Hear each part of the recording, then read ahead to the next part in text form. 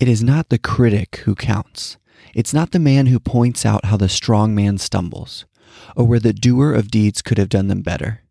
The credit belongs to the man who's actually in the arena, whose face is marred by dust and sweat and blood, who strives valiantly, who errs, who comes short again and again, because there is no effort without error and shortcoming, but who does actually strive to do the deeds, who knows great enthusiasms, the great devotions, who spends himself in a worthy cause, who at the best knows in the end the triumph of high achievement, and who at the worst, if he fails, at least fails while daring greatly.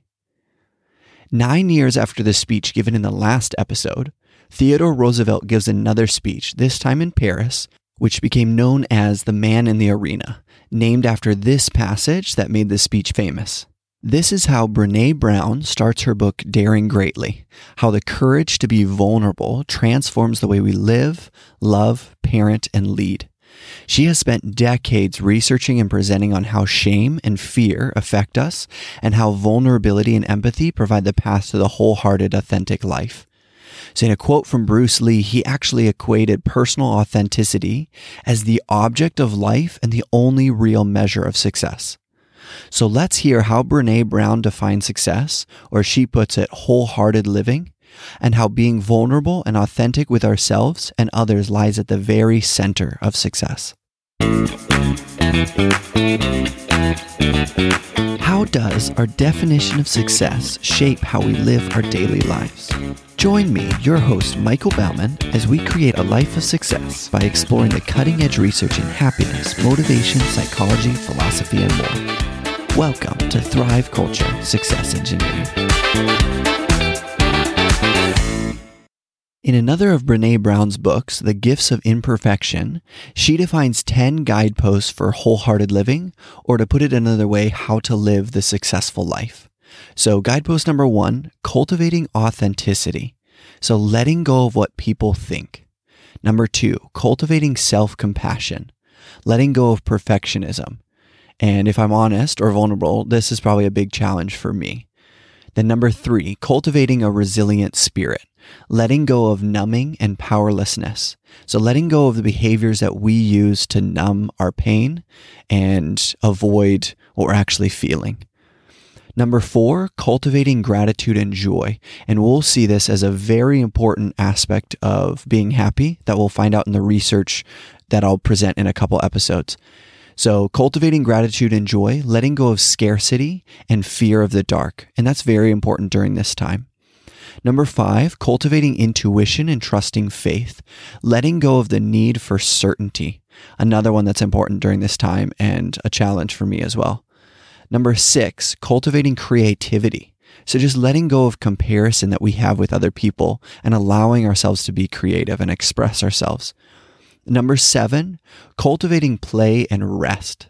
Letting go of exhaustion as a status symbol and productivity as self-worth. So important, and it goes against what most of our culture tells us to do.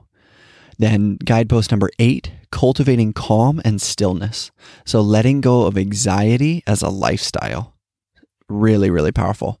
Number 9, cultivating meaningful work. So letting go of the doubt that we have in ourselves and our supposed tos.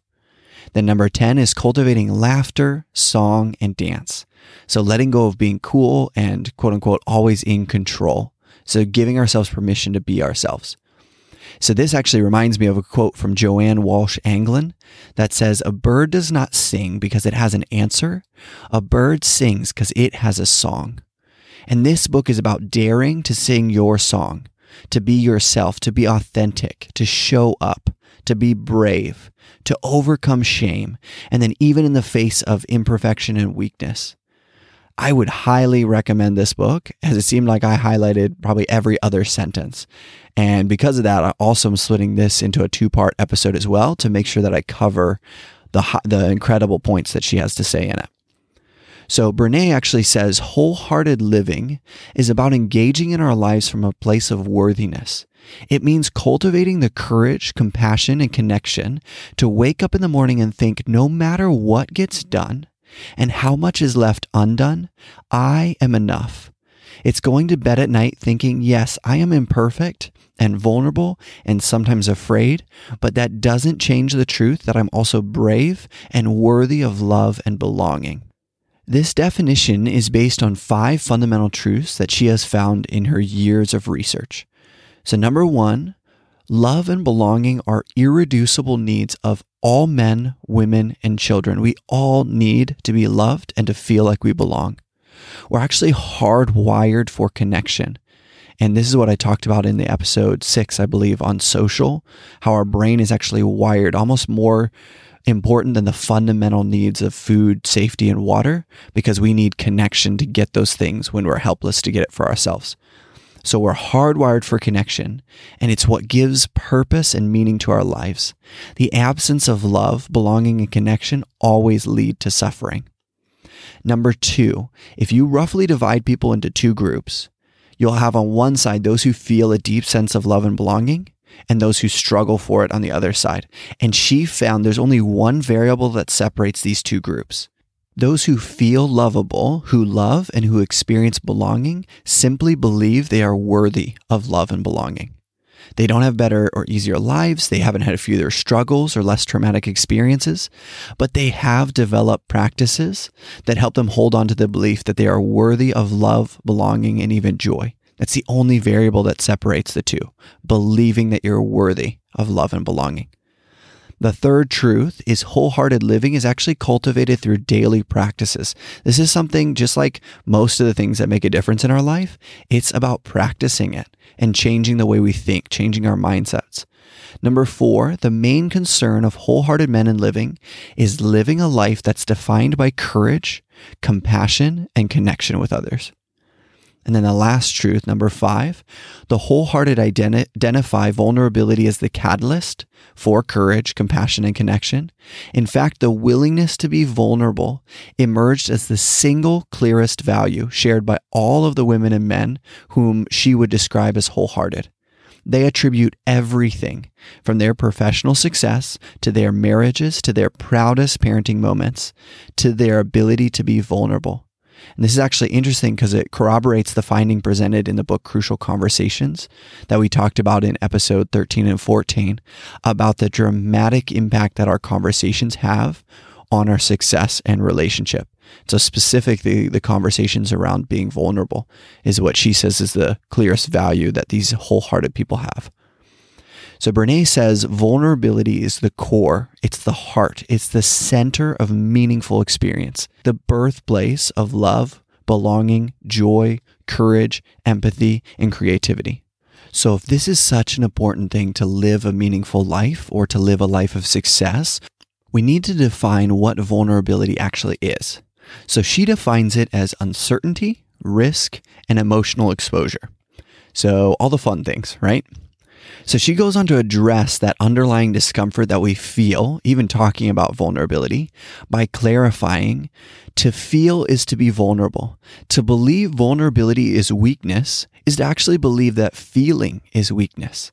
To foreclose on our emotional life out of fear that the costs will be too high is to walk away from the very thing that gives purpose and meaning to living.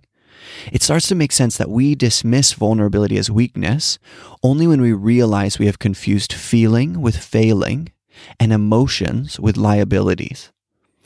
So I want you to think back to a time when someone that you knew was vulnerable and honest with you about something that they were going through or feeling. How did their vulnerability make you feel? I'd be willing to bet that even if there may have been some level of discomfort, if they didn't present it in a manipulative way, that it actually helped you understand them better. It helped you feel closer to them. It may have even helped you respect them more for the courage it actually took to share something that you knew was challenging and exposing to them, very vulnerable. So overall, it probably actually strengthened your relationship, your respect, and your positive perception of the person who shared that with you. Now I want you to think about how you feel right before you are vulnerable with your weakness or your imperfection. And I want you to notice any differences. So Brene actually found that we want to experience others' vulnerabilities, but we don't want to be vulnerable. So we recognize and respect it actually takes a tremendous amount of courage and bravery, But when our time comes to be vulnerable, it feels like inadequacy in ourselves. So why is that? Why are we so paralyzed by vulnerability when, if we have the privilege to be on the receiving end of it, it only serves to strengthen our respect, our connection, and our admiration for the other person? Well, ultimately, it all comes down to shame that's rooted in fear. So fundamentally, shame is simply the fear of disconnection or rejection from other people. But that doesn't change the fact that shame can be an intensely painful feeling of believing that we're actually flawed and therefore unworthy of love and belonging. So if you remember from episode 6, our brain treats social rejection in much the same way as physical pain. So they use the exact same pain network. So social pain and social rejection is real, and it actually hurts. As much as we are sometimes confused and we, quote unquote, shame ourselves for not getting over it sooner. And then on the flip side of shame, though, sometimes people actually think that shame motivates them to do better and perform better. So they don't want to give it up because they're like, this is what drives me to be a better person. This is where it's important to highlight the distinction between shame and guilt.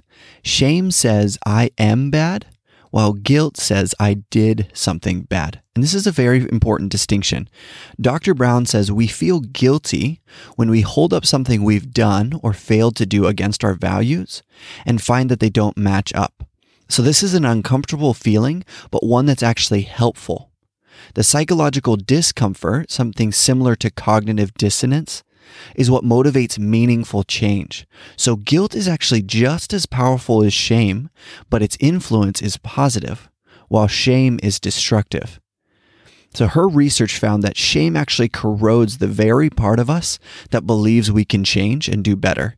And it's highly correlated with addiction, violence, aggression, depression, eating disorders, and bullying. Not a super fun list. In fact, researchers have not found shame to be correlated with any positive outcomes at all. So there's no data to support that shame is a helpful compass for good behavior. It's actually far more likely to be the cause of destructive and hurtful behavior than positive ones. So in light of shame being such a potentially damaging subletter of our brain, how can we develop shame resilience? How can we become resistant to the effects, this damaging effects of shame? So there's 4 elements to actually developing shame resilience. And these aren't necessarily in order, but they're all important and they move us in the right direction. So number 1 is recognizing shame and understanding what's triggering it. So can you actually physically recognize when shame rears its ugly head? Can you figure out what messages and expectations have triggered the shame? By now, you probably started to figure out how important self-awareness is, as it's an incredibly valuable skill that's the foundation for any change in our life. Then number 2 has to do with awareness as well. So practicing critical awareness. So once we become aware of these things that are triggering our shame, this is about reality checking the messages that are actually triggering the shame. So again, this relates to the crucial conversations in terms of checking the story we're basically telling. Like, I am bad, that's a story we're telling about facts. So are these messages what you want to be or what you think others need or want from you? Are these messages realistic, and are they attainable expectations that you're placing on yourself? Then the third element is actually reaching out. When we reach out, we just break the control that shame has over our life. So are you owning and sharing your story? We can't experience empathy, the path through shame, which is what she defines, unless we're vulnerable with other people. And this ties in with the 4th element, which is actually speaking through the shame. So are you expressing what you feel and asking for what you need when you feel shame? We have those 4 elements to develop shame resilience. So let's talk about some of the ways that shame tries to control us. And I want you to see if this sounds familiar. So one of the first ways is we move away from the other person. So this is reminiscent of withdrawing to silence, like we talked about in Crucial Conversations. So we withdraw, we hide, we go silent. Then we have a move toward. So this is still not a good thing, but it's about appeasing and pleasing the other person. So we're still operating out of shame, but we're trying to please the other person and deny what we're actually feeling. And then we have a move against, and this is going to violence that we talked about in the Crucial Conversations. This is being aggressive or actually using shame to fight our own shame. So we shame other people because we feel ashamed. And all of these move us away from connection, or again, that pool of shared meaning, that dialogue, those crucial conversations that we're having. But there's actually hope. We have hope to overcome this. So Brené says, if you own your story, you get to write your ending. I love that quote. If you own your story, you get to write your ending. And that's exactly what I'm going to show you how to do in the next episode. So in summary, we're all in pursuit of being authentic to our true selves. We want to show up. We want to be real. This is actually described beautifully in the children's book, The Velveteen Rabbit. The Velveteen Rabbit says, generally, by the time you are real, most of your hair has been loved off, your eyes drop out, and you get loose in the joints and very shabby. But these things don't matter at all, because once you are real, you can't be ugly, except to people who don't understand. So Brené lays out 10 strategies for being real or being authentic, for achieving this wholehearted living. So number 1, we have to cultivate authenticity, letting go of what people think. We have to also cultivate self-compassion and let go of our perfectionism. Cultivate a resilient spirit and letting go of our numbing behaviors and feeling powerless. Cultivate gratitude and joy, letting go of scarcity and the fear that we have of the dark, of the unknown.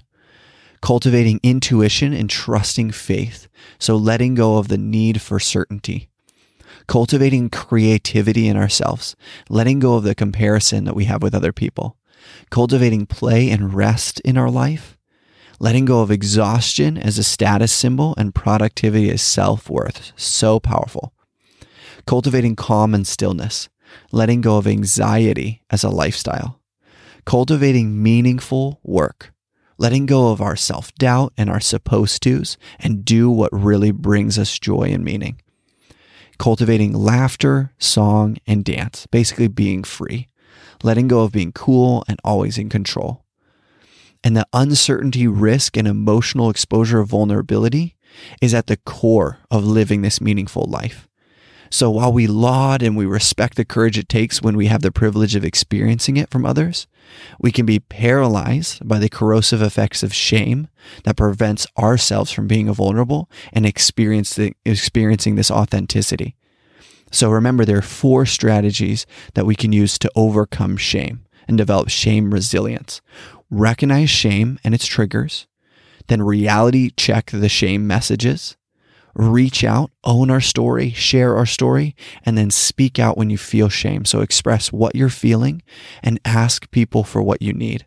In the next episode, we will talk about the exact strategies that you can use to own your story by recognizing when you may be numbing to your pain and overcome shame by being vulnerable, developing empathy in our organizations, in our leadership, and our parenting.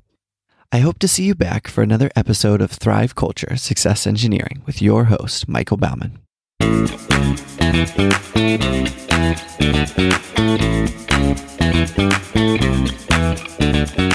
If you enjoyed this show, it would mean a lot to me if you left a rating and review wherever you get your podcasts.